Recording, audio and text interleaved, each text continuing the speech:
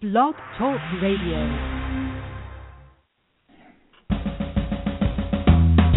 Welcome to Lykken on Lending, a weekly mortgage market update providing up-to-the-minute information on interest rates, loan programs, and hot industry news relating to the mortgage industry.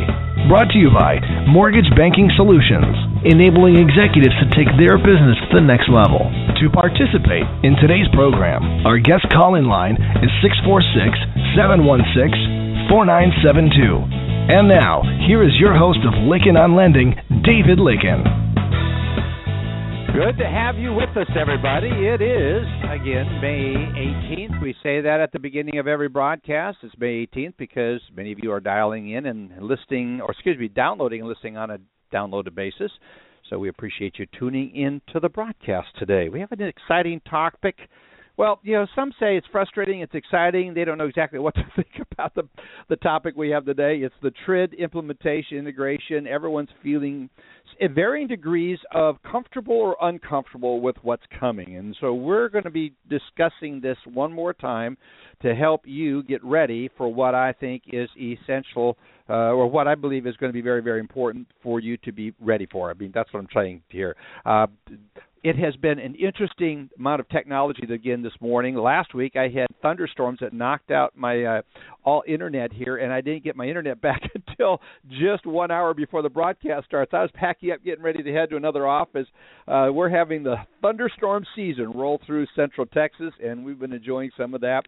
Today we've had some issues. Some people have struggled to get dialed into the broadcast, but we're glad to have you here with us, and we've got the full crew. And I am excited to get into this topic. Again, we're going to be talking about things that you can do to be prepared and turn the TRID into a strategic advantage. So what are some of the processes that you should be considering? How can you go about it? What can you do to be ready? Looking forward to having that discussion later on in the Hot Topic segment.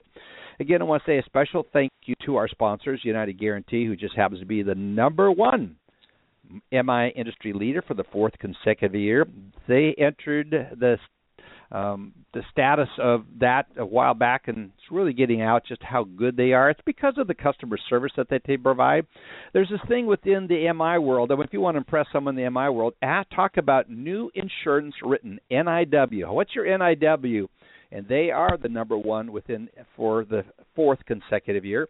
In addition to recording the most NIWs, new insurance written for 2014, United Guarantee continues to lead the MI industry with unparalleled customer service, including portfolio, working with providing, a 24-hour turnaround on 98% of the full file submissions. So they really have upped their performance when it comes to the full file submissions, and encourage you to look at that. It's interesting that NIW, new insurance written, exceeded $42 billion in 2014. Successful. So it's no wonder that they're number one with that kind of volume, and we are just thrilled to have them be a sponsor on the broadcast. Go check them out at www.unitedguarantee or ugcorp.com, ugcorp.com. Anyway, also special thank you goes out to our folks at Velma, VELMA, stands for Virtual Electronic Marketing Assistant. They do a good job of getting the word out to all of you. And so without further ado, let's get into the rest of the broadcast. Just get into some of the things. I'm looking at the conferences that are coming up. Not a lot. The secondary conference is going on right now.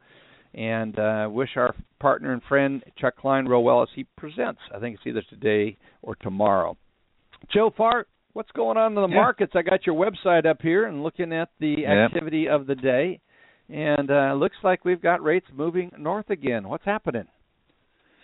Well, we're on that roller coaster, Dave. It's been a pretty wild ride for the last few weeks. And this morning we're just on one of the down slopes, and we're down 12/30 seconds.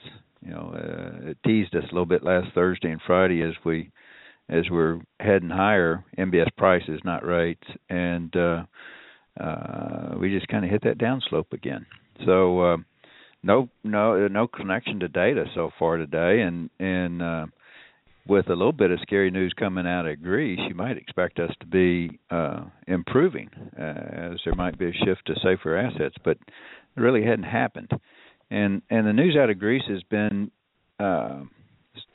sort of dire their ability to make their default payments. Apparently, they were just barely able to make the one they made last week, and probably won't be able to make another one. And they're about to run out of money, and that's going to result in a default most probably. But more importantly, I think it results in them not being able to pay their the pension obligations and the wages and keep their government running. And I think maybe we're not seeing a bigger positive impact or shift to safer assets because there's less concern about about Greece and what they might do shifting over to Spain and other countries. Those countries are showing a little turnaround economically and a little improvement, and so I don't think that just Greece by itself is a market-changing event. It might have been. That's interesting because it has been. Yeah.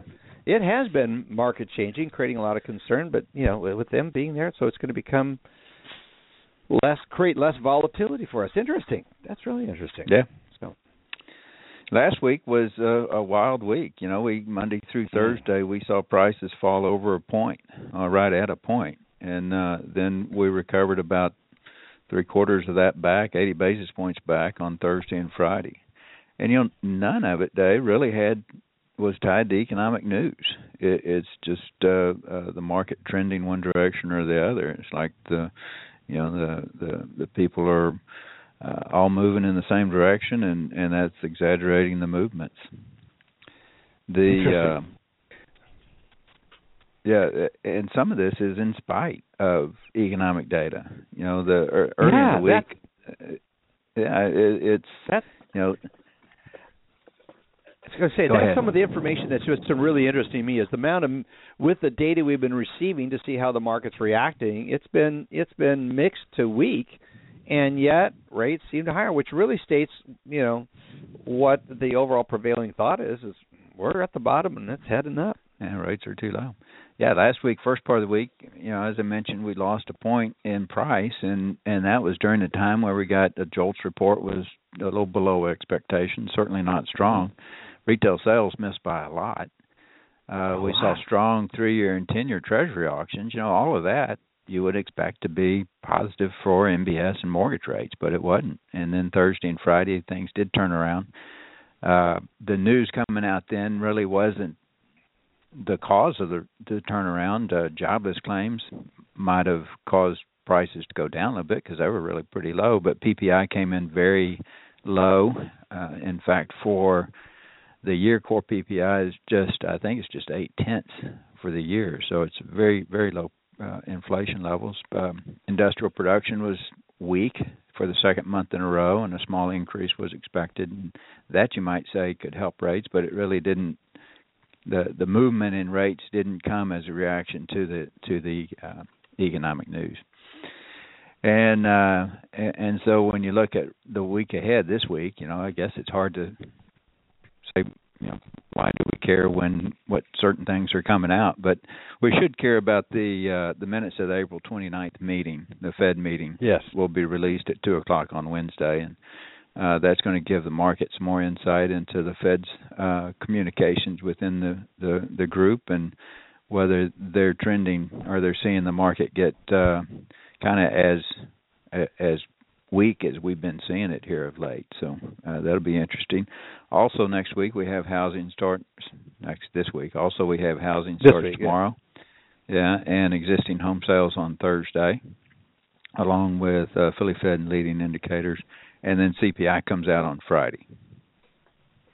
Could be an active week. Again, it's a lot of housing data coming out. It'll be really interesting to see what happens. We've already received the builder report. That one came in below expectations, as you said. That was just interesting. It'd be interesting to see that it came in today. Yeah, builders.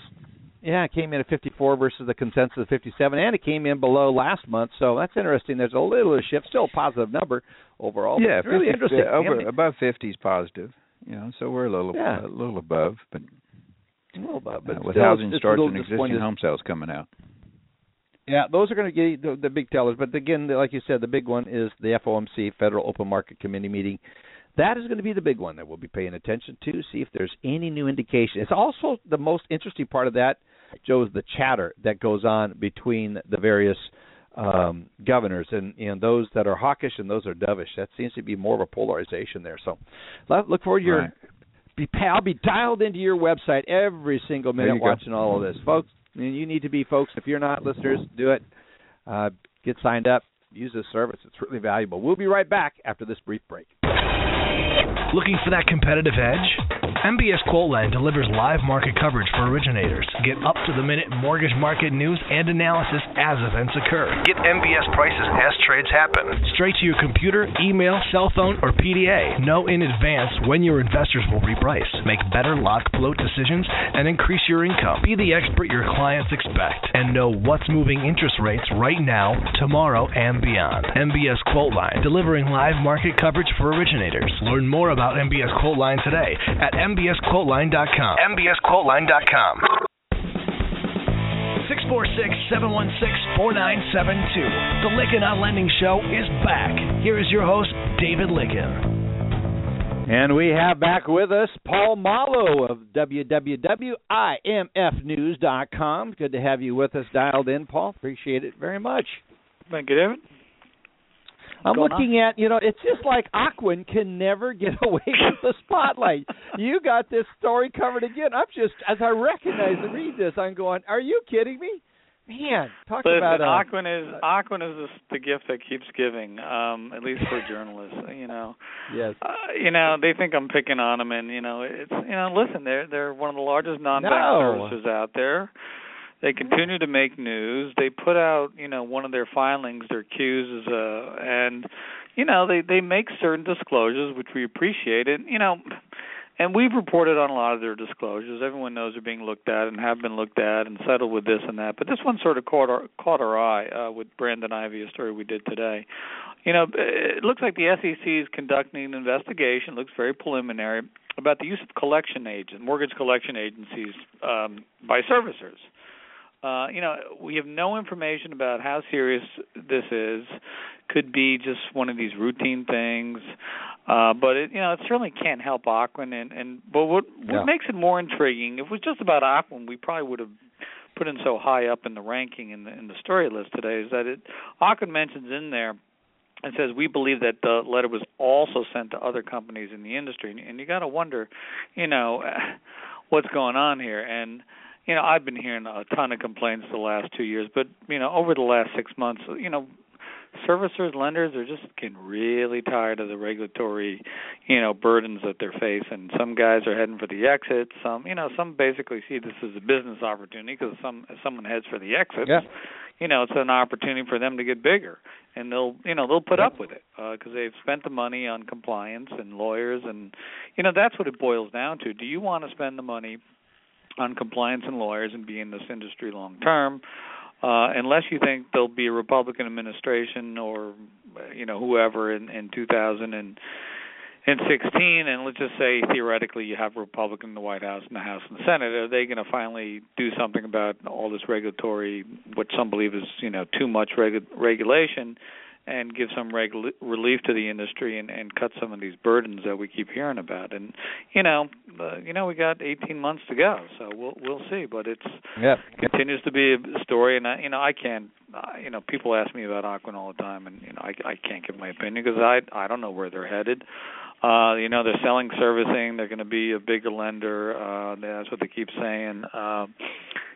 We'll see how it pans out. Their stock is stabilized, and and then at the same time, we have a somewhat positive story of how Ocwen basically said that it's taken extensive steps to ensure that it's got adequate sources of financing, and they mentioned in April they agreed to $125 million in backup financing. They're not a big originator, so we'll just see how this thing rides out.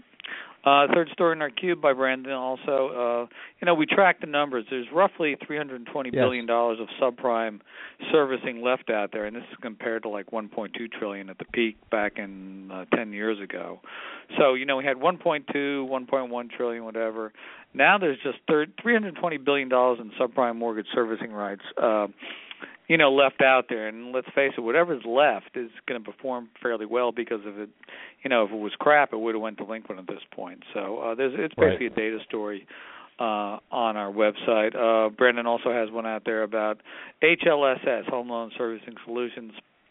They bought New Res bought HLSS, which had ties to Ocwen, and that deal basically allowed them to gain a significant portion of cleanup calls on outstanding non-agency MBS. I think it's something.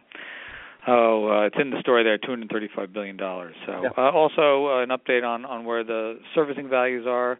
Rates have been up, and servicing values have been up as well. So that's good news for the industry, as long as you're trying to sell or hold MSRs. In the short take section, we have just a real note about Ellie Mae. We've been tracking this company for quite some time. Haven't really looked at it lately. They had, decent earnings, revenue growth, but their stock has hit $63 a share.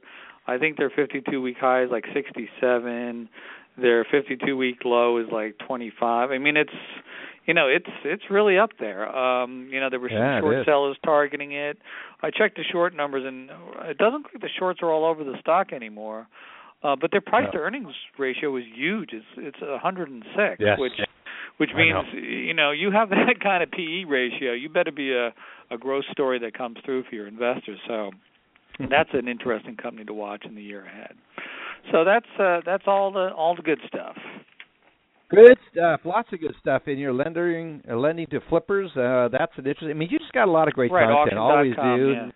Yeah, auction.com. I think it's really fast. That stuff. They do a nice job.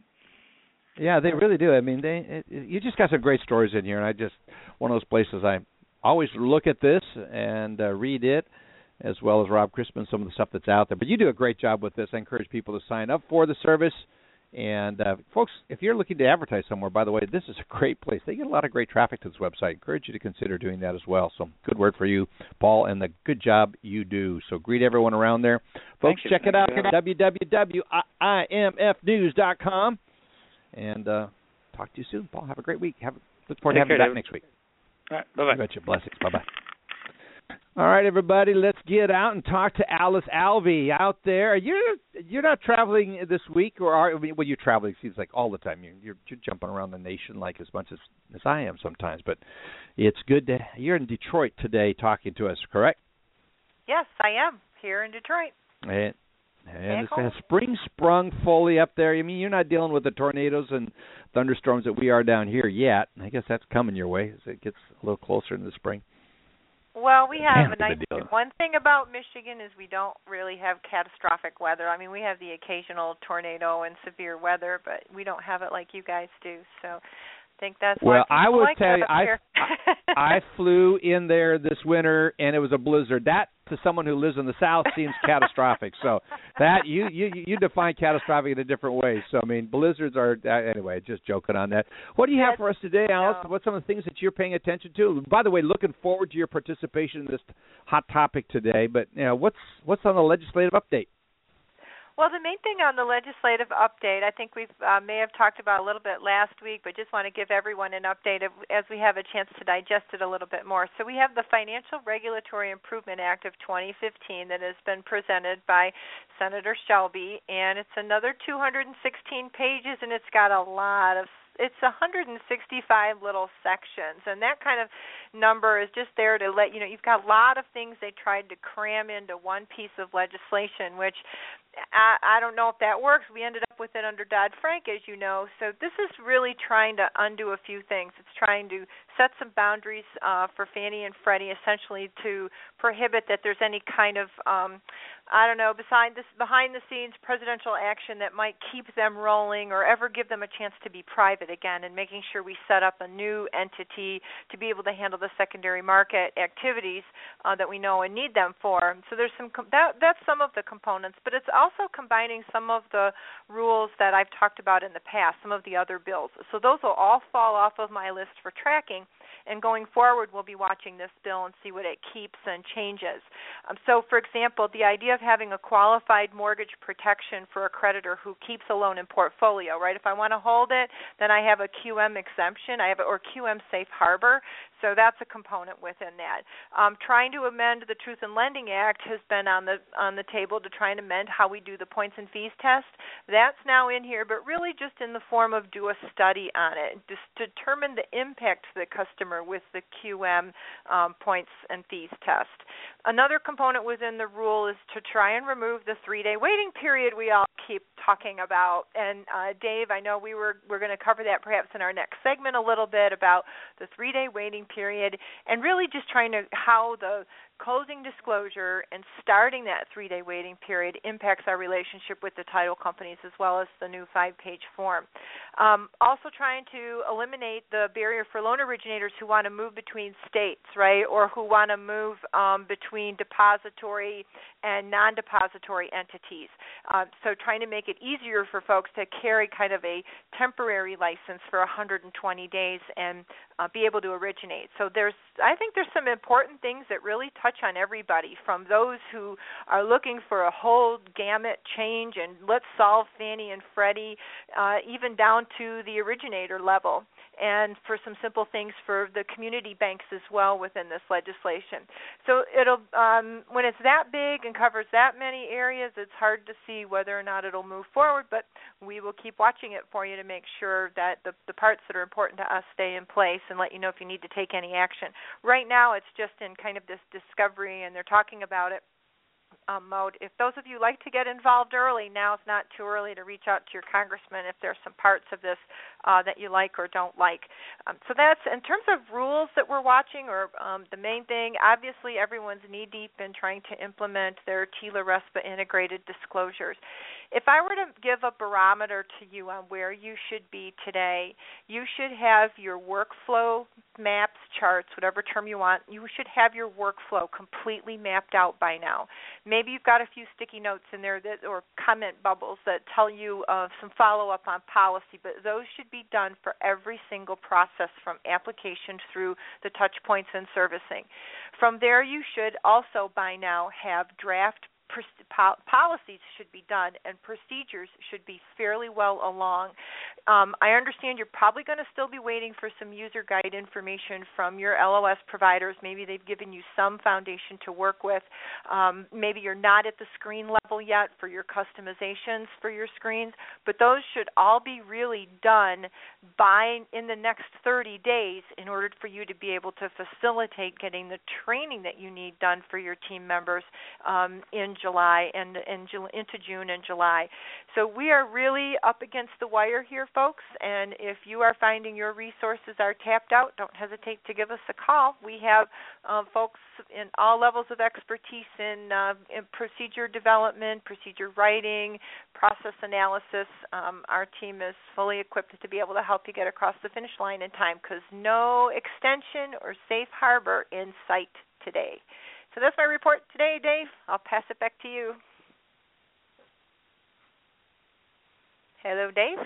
That's what happens when I go sip a cup of coffee and forget to turn my mic back on, Alice. I didn't want everyone to hear me gulping down some coffee. Yeah, David Stevens talked about the transitional licensing last week. It was really important, and so a lot of feedback on last week's broadcast. So good stuff. I mean, it's things we need to be talking about.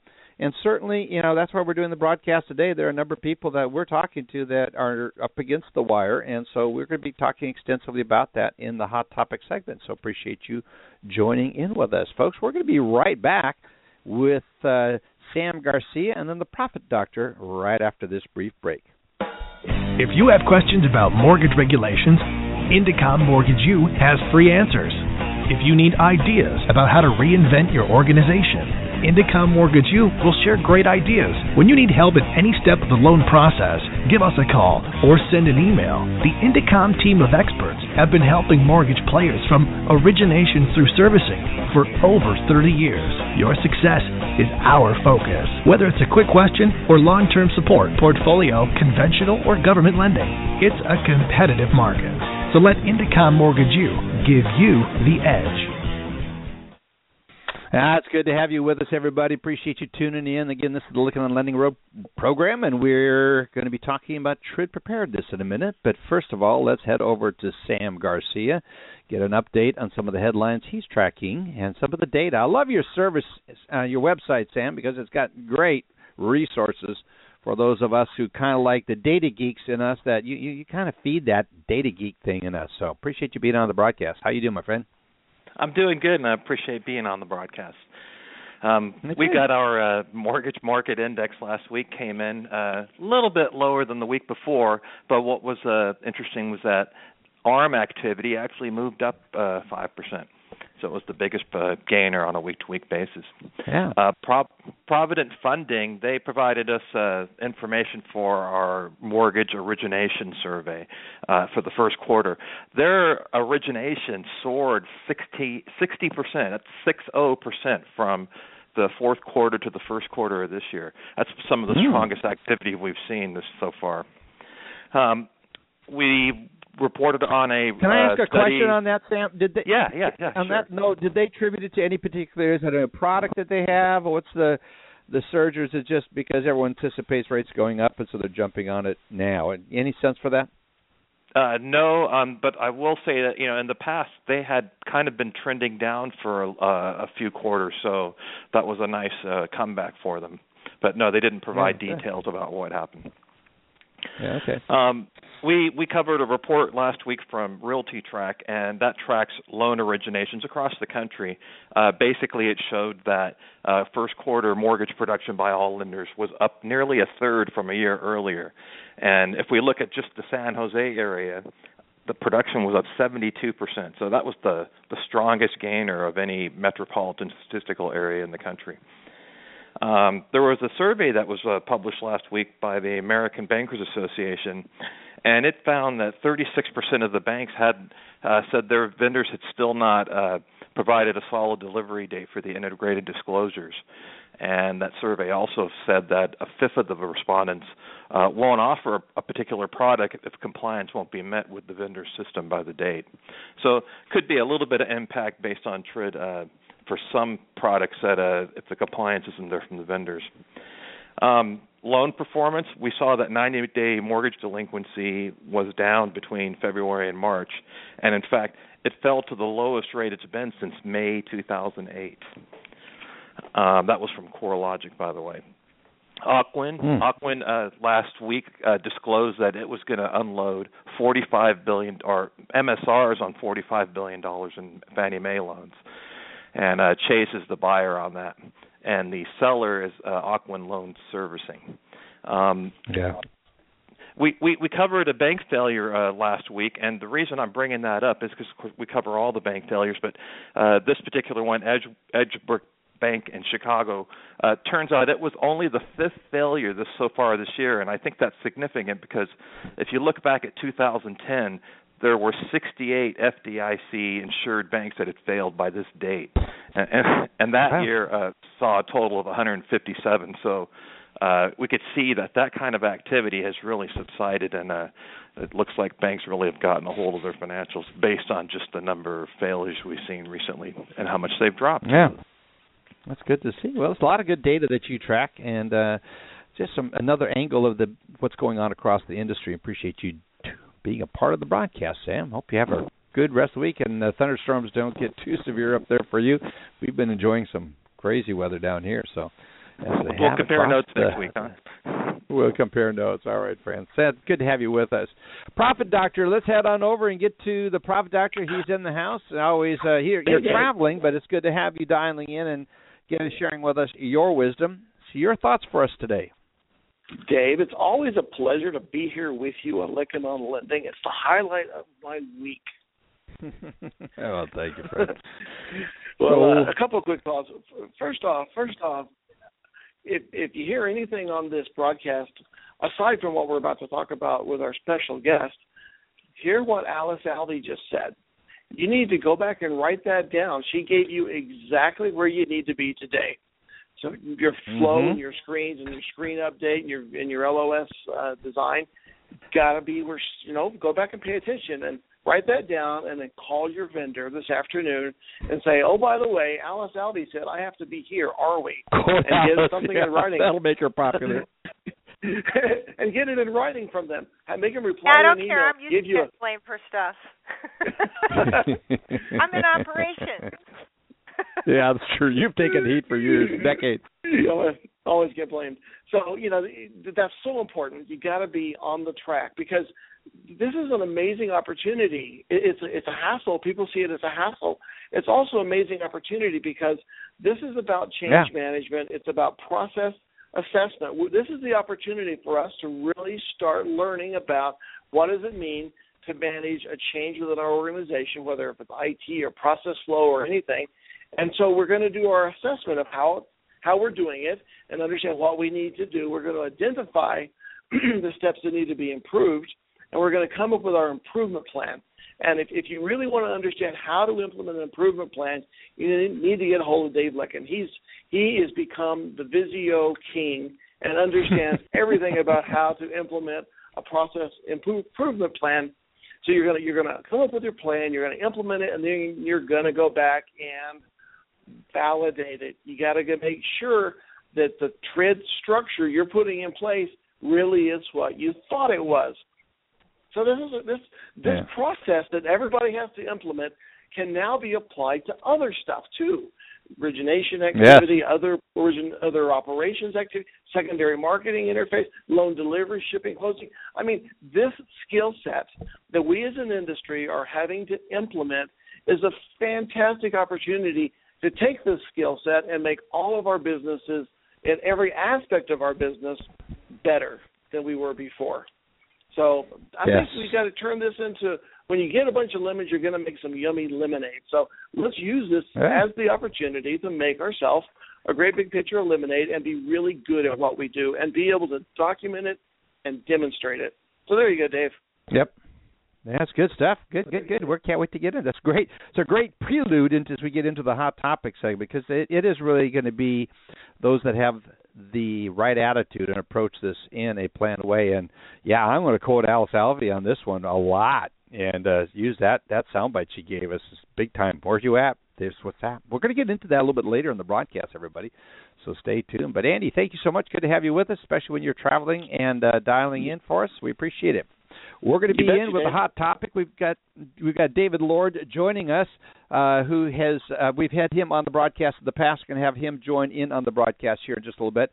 We'll be right back after this brief break. Mortgage Banking Solutions is the preeminent management consulting firm to the residential mortgage lending industry. No other firm in the U.S. offers the menu of services or the level of expertise to the industry. If you're looking for help converting from best efforts to hedging, or need help with bookkeeping to know your profit per loan, if you are interested in making the transition from broker to banker, or if you just need a roadmap for success, Mortgage Banking Solutions' primary focus is to enable executives to take their business to the next level and guide them down a path towards success and profitability. With over 300 combined years of experience in all facets of mortgage lending, the Mortgage Banking Solutions team of professionals has the expertise and know-how to help you accomplish your goals. New warehouse lines of credit, broker to banker transitions, transitioning to hedging, financial and accounting services, or meeting your capitalization needs. If you need help with these or any other aspects of your business, please contact a Mortgage Banking Solutions sales team to see how we can help you at 512-977-9900. That's 512-977-9900. Mortgage Banking Solutions,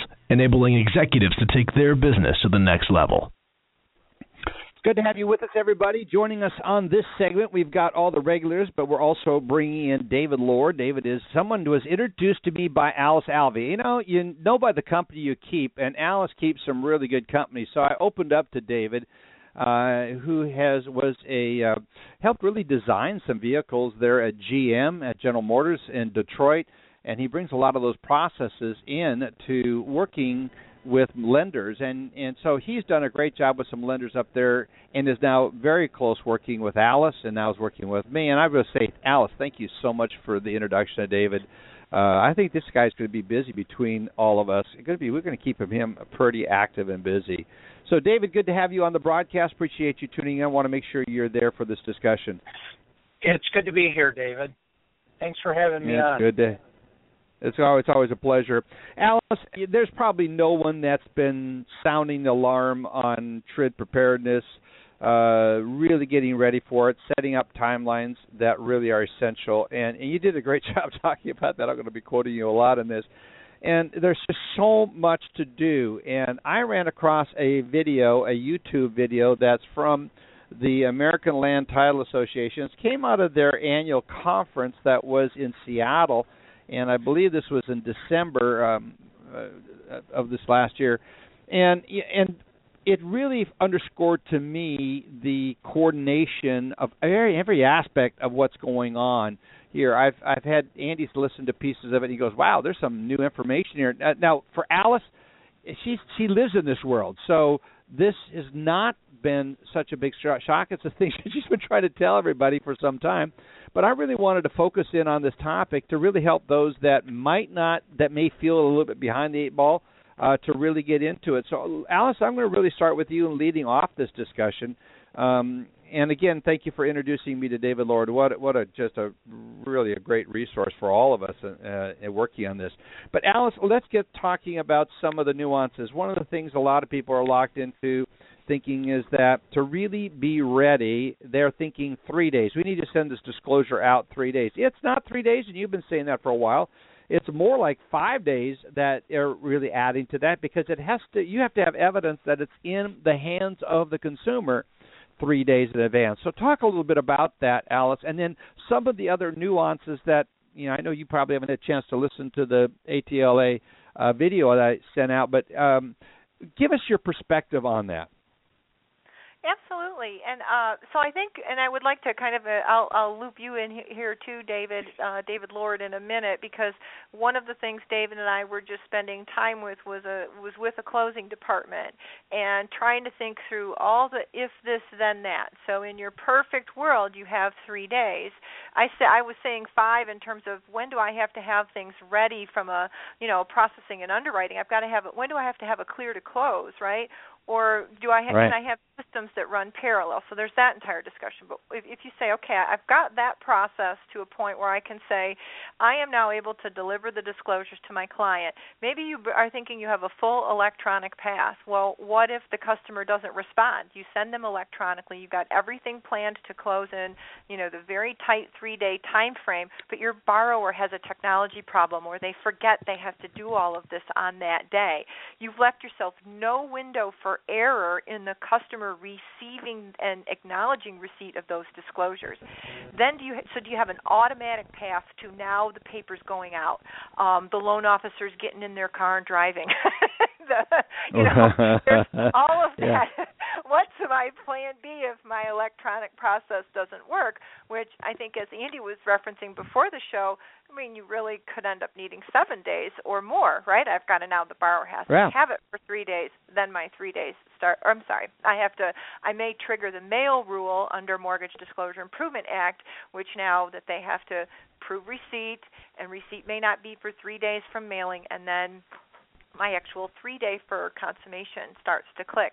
So Dave and I were working through this with a client, and what a project manager can help you with is, as you're talking through this, you can keep your day organized, and you at the end of the thing, you have success in your action items and your process flows. So anyway, with all those this and that.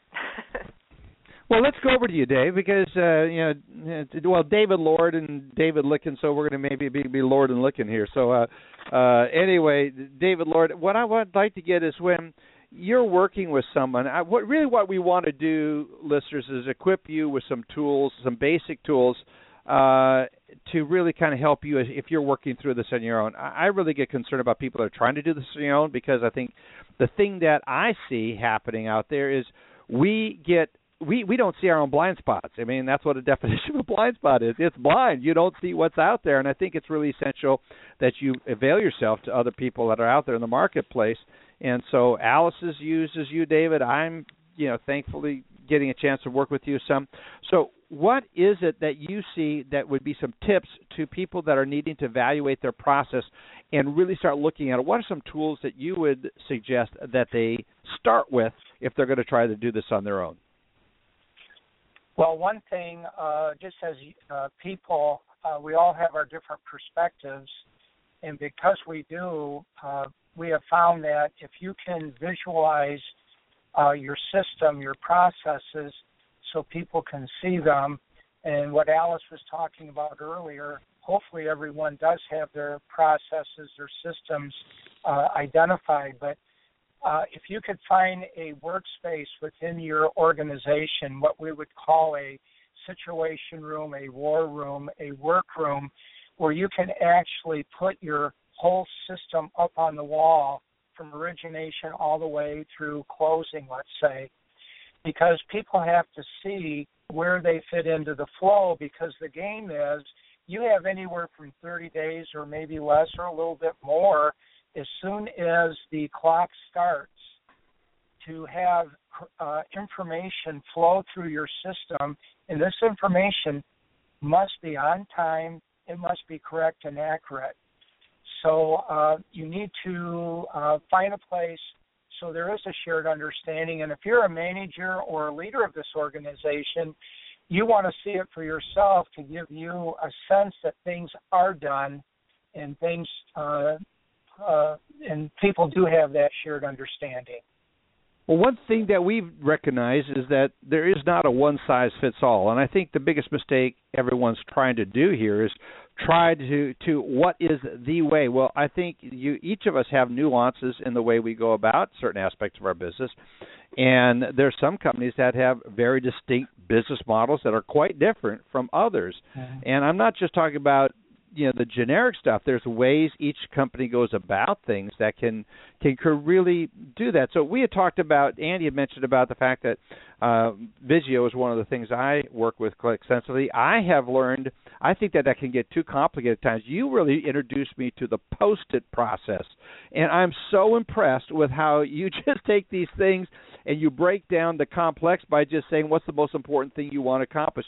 And you start listing out through Post-it. So if someone has a wall, this war room, describe that a little bit, and especially as it relates to this specific this specific area of when someone's trying to figure out their current processes. If they don't have them mapped out, many don't, what is the best way to get started on it? It's Post-its on a wall, would you say? Or is it getting Visio and trying to figure out that? Let me just go back to the experience that Alice was talking about. Just realize when Alice and I showed up, that was the first time that we met with some of these people, and that's a sacred place for them. The phrase I like to say, will people allow you in their sandbox to play? And what was so great about working with Alice, because she had some of the right questions, we were able to take those sticky notes, the Post-it notes, and actually have them write it down and put it up. So it was a way that they knew that we were listening and that we were truly understanding their process. Now, of course, David, as you know, once you get that documented, there is a tool of Visio that you can transform those sticky notes into a document that then you can present to other people.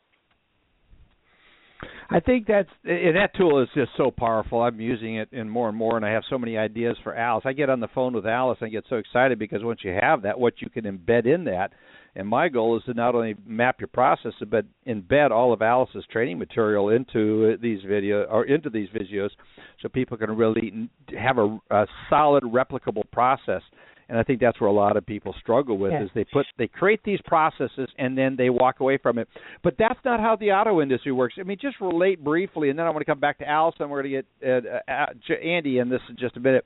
But when you're creating a vehicle and you're going through a detailed process, don't want to spend a lot of time on this because we just have so little time, but relate to this. To build a car that comes out the same way every time, it's really critical. I mean, so bring that perspective to the industry and what you've learned with a few of the companies that you're working with within our industry. Well, I think it's really critical between departments, whether it's engineering or production or manufacturing. You needed to understand the handoff. There was someone giving and there was someone receiving.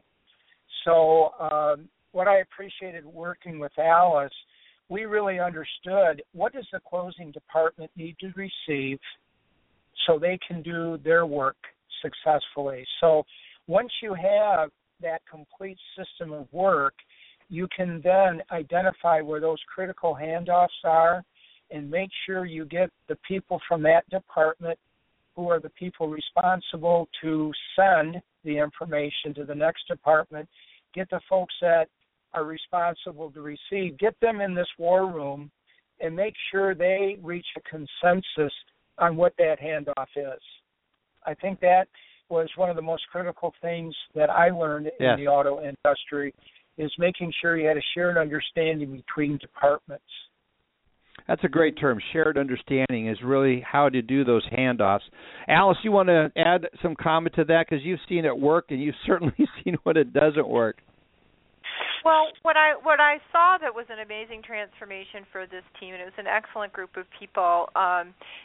Everyone's rushed, everyone's panicked, and everyone has kind of their hot buttons in their head. I have to figure out the 3-day waiting period. What am I going to do about, the paper disclosures? Should I consider specialized closing functions? Should I have this one particular system issue. What should I do there? Literally, the people start to get to, I've got this very granular list that I think if I solve these 6 things, then I'll solve all my problems.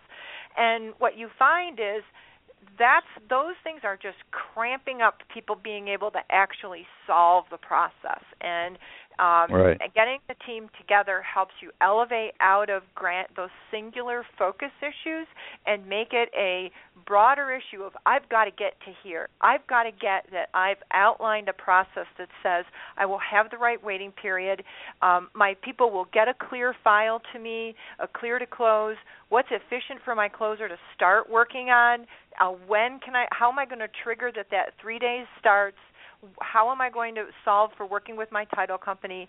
And then when my 3 days is passed, now what am I going to do? What are my steps? And when you stay at that level and you make sure you watch, then you can fill in that next layer of real questions of trying to find the skill set for the people. That's the other thing that starts to jam people up. They go, well, my closers, they can't do all that now. We've just taken their job. And Andy brought up earlier about capacity. Your closers are going to lose capacity in this new world. Closers and processors and originators in particular. So if you stay at the high level, don't let yourself get bogged down in that. Get the high level solved, then you can solve for each of the second layer problems after that. And that's where David was really helpful in keeping people at that high level list. And then at the end of the day, we walked out with the granular list assigned to various people to solve. Andy, you're familiar with the process flow. You talk about it, especially when it comes to accounting stuff. But this is really something I'd like to get you jumped in. Then I'm going to head over to Joe, get some of his thoughts from the outside looking into this. So, Andy? Well, Alice made a great point in that everybody feels rushed, everybody feels panicked. And I'm sure everybody listening to this broadcast today understood every word that Alice said about understanding the closing process. But the problem happens is when you then start to okay, now what are we going to do about it? What's step 1? What's step 2? What's step 367? And that's where people freak out. And that goes all the way back to David's very first point. You've got to have a war room. You've got to have a structured approach to implement the change. So you get a big whiteboard, a big marker board, and you write down some of the main elements: origination, processing, underwriting, closing, transfers. Or you make it even more granular than that. Pull out the yellow stickies and start writing down all the ideas. When I was at Bank of America, we had a very comprehensive process management process, PMP process, that we had to follow because it was such a huge organization. At the time, it was $500 billion bank. And so when I in the mortgage group was trying to interface with all these other departments, we had to have a very structured approach. And that's what you have to do with this.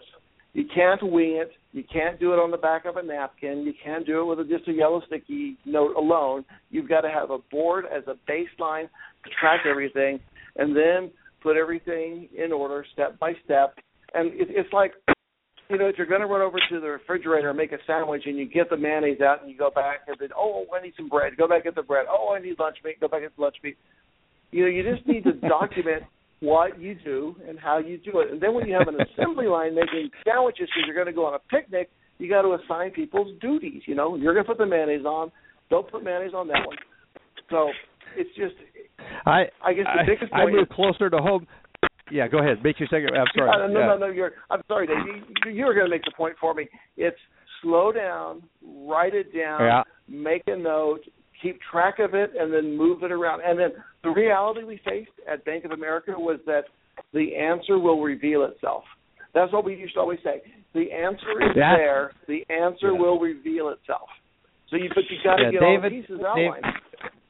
Yeah, David Lord does that so well. He says he believes, and I do too, that the answer is oftentimes within ourselves. But those blind spots help.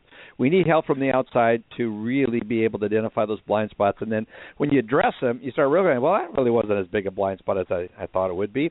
Joe, I know you sit and watch the markets all the time, so I just want to get your perspective on all this discussion because after you got out of your last mortgage company, you were fortunate to just look at one aspect of it, the markets, which, sometimes I think is so simple, then I think it's so complicated. As you listen to this, what are your thoughts? What are the thoughts going through you on this whole process? Well, kind of Andy just said the answer will reveal itself, and what I'm thinking is, what are the questions? What are 4 or 5 of the things that people out there need to focus on? I know. Let's say that we've already gone through that big level. What are some of those next level down problems that people need to be working on as a solution to? What are the things that haven't been thought about?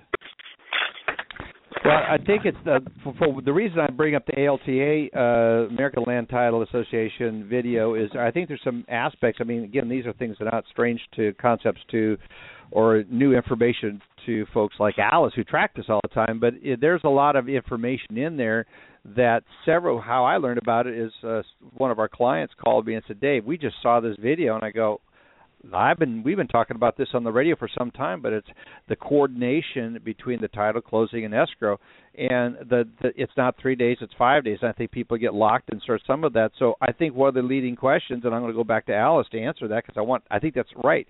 It starts with asking the right question, which is David Lord was making comment too. But it really says, what is your understanding of what's necessary? I mean, you start at the high level and you start drilling in. Is what do you think it is? And when I ask that question with a lot of people, they're saying, well, I know I have to get the disclosures out, and I've got 3 more days I got to add to my process. And I go, no, it's really not 3 days. It's longer than that. Alice, what are some of the other questions that you think that they should be asking themselves? Because it starts with asking the right questions. I agree with that. Yeah, so 2 things. I don't want to forget to go back to Joe and ask him about the rate issue that touches this. Obviously, like said, we're the market's right now trying to close loans in 30 days or less. That's what you have on most purchase contracts, and you're not going to all of a sudden get 35 days. A lot of markets don't feel that the realtors will make that change. So I think the first question you have to ask yourself is, am I trying to re-engineer my process to be a new competitive force? Because there are companies out there that will be doing that. And they will go down to being able to say, I can still honor your 30-day lock even in the TRID world. And that's a very firm objective at the very start. And if you say that now means I have to, like you said, shave off 5 some odd days, you can't look at your closing department and say, find me 3 days or 4 days or 5 days, right? That's at the beginning. Spread all the way, right. You guys go figure it out, and over here in origination, we're going to keep doing what we've been doing. You got to go back to each group has to commit at a minimum to find 24 hours, and I would say originators have to find the 3 days. And then if you're working with 5 days, then processing can try and find a day from the borrower coordination, and closing will try and find their day in their title company coordination. Underwriters, their role isn't impacted by this. You give them a clean file, they'll be able to get it out. You give them a muddy file and wait for your conditions, right? So I think some of the other things, what we're actually doing is building a list. People have asked us to make a list. What are the things that a loan originator is going to impact the LO, impact the processor, and impact the closer? And I think, Joe, that list gets to, the weeds of the originators managing the realtors. Have they talked about that relationship? Are the companies knowing what their title companies are going to be? What is their communication going to be with the title company to get the fees, to be able to then issue the CD on time? So that at least I could get very granular, but I know we have just a few minutes here. But we're writing a document that we think will help people look at, did I pick up on a lot of these things, these questions to ask about each job description and its impact? Joe, my question for you is, from the market side, do your customers, you talk with them at all, or maybe it's just a heads up to maybe if you guys could find out for us in a future broadcast about rates? Our company's going to be looking for longer rate locks. What are they going to do on the secondary side? The less you have to extend the time period to close a loan, the more competitively priced you can be. So if you're actually adding 5 days to the process, you're going to be less competitively priced than if you were able to find those 5 days somewhere else. And then to the extent that you're able to do it smoothly and without last-minute issues, you're going to have fewer situations where you're unable to deliver the loan into your expected security, and you're going to have to roll the locks, and that's going to cost you or your customer money, I guess, depending on whose fault it was. And so, absolutely, it can cost you money to not be as good at this as the best guy. Yeah. Well, I think that's the number one thing. The clients that I'm talking to, they're already going out another 10, 15 days on their locks. They're just assuming that they're not going to be able to find the day at the time, or they're not going to take the risk, the market risk, if they can't find the additional time. And I liked what you said, Alice, is each department is responsible for coming up for 24 hours. And you put it in there and say, don't come out until you find it. I think that's just really critical to this discussion of, we have to see this as a company. It's not going to the closing department expecting them to wring out the extra time. It literally starts. And so we actually have one client that is out in California that we're working with closely already, and they have sat down with their originators, and they're monitoring it. And people, if you did not listen to the broadcast with Motivity, where we had Tyler Sherman on talking about the being able to know real data, what's going on in your processes, you're just behind the eight ball. You've got to have a mechanism, a dashboard that reports in real time exactly what's going on, and I think that's really, really important. So I encourage you to go back and listen to that broadcast from May 4th, and then we did a rebroadcast on May 5th. So if you want to just listen to that segment, listen to the May 5th broadcast, special broadcast, how to create a competitive advantage in preparing for TRID, and it really involves having meaningful data.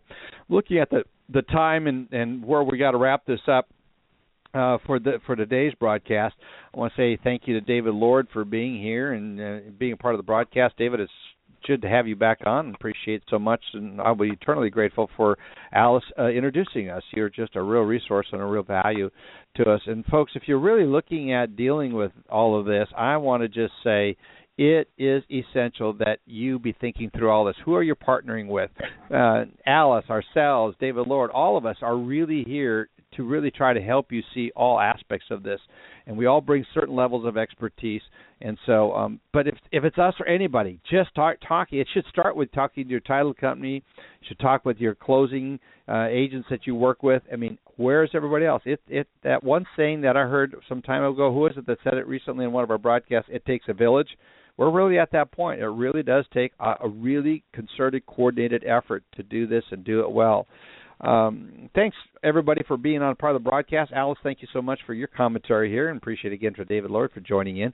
We appreciate you tuning in. Be sure to come in next week as we'll be continuing to talk about, well, actually next week is a holiday, so we are going to be on the talking about some aspects of it. I'll be doing a broadcast, so be sure to download it, enjoy your holiday, and look forward to having you back next week. We're going to be, after that, we're going to be talking about what's going on in the world of wholesale. Very exciting discussion on that. And we've got Mitch Kiter booked for towards the end of June.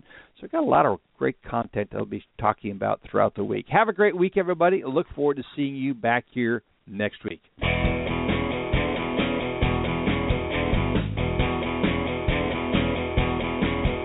This has been Lykken on Lending, a weekly mortgage market update with your host, David Lykken of Mortgage Banking Solutions, enabling executives to take their business to the next level.